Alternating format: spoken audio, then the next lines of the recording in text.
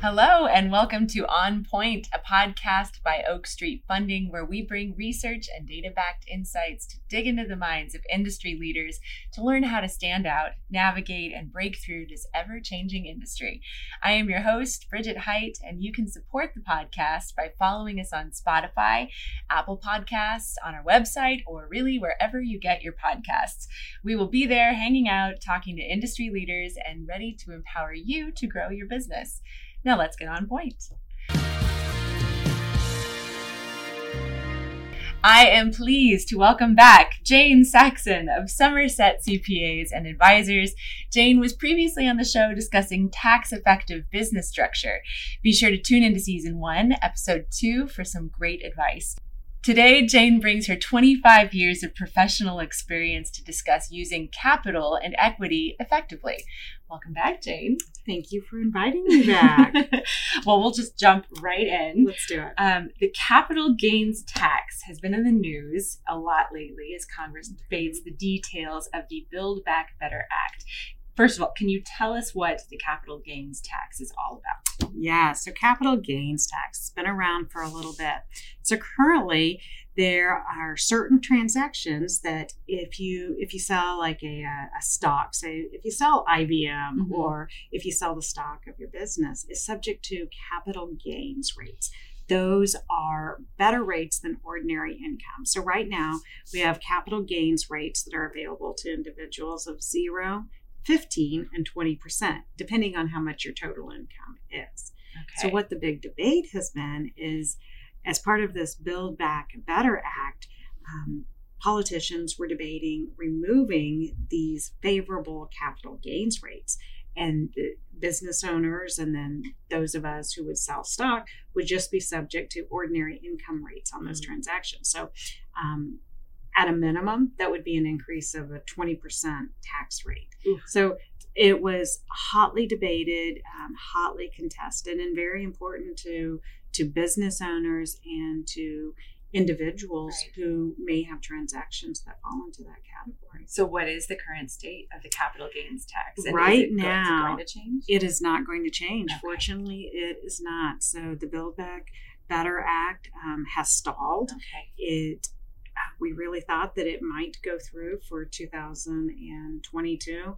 It stalled at the end of 2021. Senator Manchin would not put his support behind it, which, given the split, they really needed his support. Right. He said, no, I can't sell this to my constituents, and has really slashed some of the provisions. So as we sit here right now, capital gains rates are going to remain the same. Okay. What we do know, though, is they will never go lower. It is just highly unlikely they'll go lower. There is probability that they could go higher in the future. So if we have an opportunity to take advantage of transactions that would qualify for capital gains in 2022, we probably want to do that. Okay, great. There are a lot more capital options available to business owners today than there ever have been before. Yes. Can you walk us through some of those options? Sure. So all of those options really fall into two categories, debt or equity. And the debt options are what you might traditionally think of. They're going to be traditional loans from lenders. They may be just working capital loans that you need on a daily basis that help you fund the daily operations of your business. It could be permanent working capital, so a long-term loan. It could be equity in inventory. So a lot of like used car dealers or car dealers use a floor plan to help them float the cost of their inventory. If they don't have that floor plan in place, getting liquidity out of their inventory. So those are examples of traditional debt that would provide capital. Shareholder loans. So you're a business owner. You might have private wealth outside your business. You loan money back into your business. That can be a source of capital. Equity, there are so many sources of equity today. It's with the, we laugh with the millennial world, but they've really been very creative in sources of equity. So we hear a lot about private equity.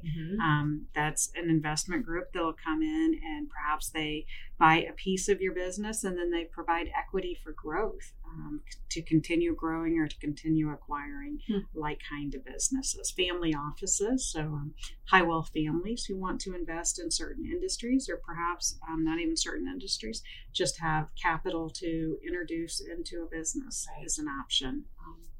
And then again, shareholders can make loans to or make contributions to their business, which become equity. So lots of options in the capital world. Okay. Something our listeners may not have considered is capitalizing a succession plan. So can you talk about how business owners can structure a succession plan to maximize their return? I can. I talk about this a lot on a daily basis. So there are 3 things that you really need to have in place in order to maximize the succession plan. First, you've got to have good, solid financial statements. We want financial statements that reflect the true operations of the business. And so what that means is taking out what we call discretionary items. So, if you are accustomed to running a lot of personal expenses through your business, we want to pull those out so that a potential buyer or succession plan can see the true performance of your business, not impacted by your personal expenses that had run through it. Because we don't want to have to go to them and sell them on the fact that, okay, those are really not cost of doing business. Those were part of my personal life. The second thing you want to have in place is a strong management team. And that's whether you have an internal succession or an external, which would be a sale to a third party. Having a strong management team in place that doesn't require your presence as a business owner is highly valuable. It's going to result in a larger purchase price from an external buyer. If you have an internal transition where you're transitioning to a key employee or perhaps to another family member, it allows you to step away from the business and be certain that you're going to get paid on that business because your management team is running the business and has been running the business. Not a lot to change. So the last thing we need is time. The longer we have to structure a succession plan, the more success we're going to have. 5 years is ideal. 7 years is better. 1 year is tough because there's not time to make changes and adjustments to maximize the value that you've built in this business. So those 3 items are the keys that I focus on. Great. Thank you. And what is the next question I have is what is the optimal or target amount of working capital that a business should maintain? That is a loaded question. It's unique for every business. It depends on the type of business you're in. It depends on whether it is capital intensive, whether there's a lot of accounts receivable in your business. But the way to determine that is to take a look at the historical operations of your business. You really have to do an analysis to see what did you need to run your business and what would have been optimal. And we can zero in on that by looking at a 12-month or a 24-month average.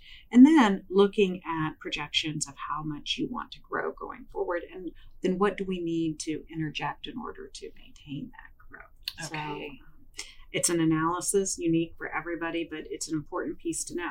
And on that note, it's important also not to have excess working capital in your business. There are a lot of businesses that receive PPP loans last year, and they've kept those. They've used that money, but they've also had great years, and so they've accumulated a lot of cash. We really recommend that our business owners not keep a lot of excess cash in the business. Distribute that cash out to yourself. If you find you need it, loan it back to the business. But just having that excess working capital in the business is usually not the best idea. Okay. How should business owners use financial statements to evaluate capital budgeting decisions? Absolutely. So this goes back to, I think, one of our questions earlier where I said that have good, strong, accurate financial statements. Although they give you a historical picture of what your business did, they also give you the ability to use your past performance to project your future performance. Okay. So you want to look at your financial statements when you're considering any type of capital investment for a lot of reasons. So if you're going to buy a very expensive piece of equipment, you want to know how it's going to impact your cash flow in the business. You want to know if you pay cash for it, if you take cash out of your business and pay cash for it, how does that affect your covenants with your lender? If you borrow money to pay for it, how does that impact your cash flow? How does it impact your taxes? And then again, how does it impact debt covenants that you might have with other lenders? So there are a lot of puzzle pieces that go into all of that, but the key of that is your financial statements, strong financial statements, and use them as a tool, not just as a report at the end of the month or the end of the year. Actually understand your financial statements and what they're telling you. Okay. Well, let's see. The next question I have is, as a business owner, is there anything else I should consider to protect the value or enhance the value of what I've built? There certainly are. One of the things we're talking to a lot of our clients about, it always sounds dark when we talk about it, is estate tax and estate planning. And I always caution my business owners not to think of it in terms of, you only need to think about this if you're older. Right. This applies to anybody who has built wealth in their business. Currently, we have an environment where there is an estate tax that applies to estates that transfer that are slightly over 20 million. But at the end of 2025, that's going to be cut in half. So those families or business owners who have an estate that is in the $10 million range, anything over that is going to be subject to estate tax. And that estate tax is 40%. Ooh. So I think one of the things that business owners don't always recognize is your business, its value is a part of your estate. So you may not have $10 million cash in the bank, but if you add the value of your business to your personal net worth, you may be in excess of that. And if you are, we want to make sure that we are putting measures in place to protect that. And there are a lot of things that can be done to protect your estate from that 40% tax. So, talk about those now and at least see if they apply to you. Great. Well, we are almost out of time today, but I, of course, want to ask a personal question before you go. Who was your favorite elementary school teacher? Oh boy, my favorite elementary school teacher. Let's go with, I'm going to say that it was Mrs. Haas in 6th grade. Haas, yes. And Mrs. Haas was I think why she was my favorite teacher is she was an athlete, which not that I'm an athlete of any type, but she was just this strong role model. And she never let you give anything less than your best. And she just kept you accountable. And at the time it seemed hard and harsh, but in retrospect, I realized that she was just pushing everybody in the class to be their best. So instilled work ethic. Yes. Yeah. Thank you, Jane. It was so nice seeing you again. Well, thank you all for listening to On Point, a podcast by Oak Street Funding, where we bring research and data-backed insights to dig into the minds of industry leaders to learn how to stand out, navigate, and break through this ever-changing industry. I am Bridget Height, and tune in next time wherever you listen to podcasts to hear Jim Rowe, President and CEO of Arlington Rowe, to discuss operating your business during disruption. See you then as we get on point. And don't forget to subscribe and leave us a review.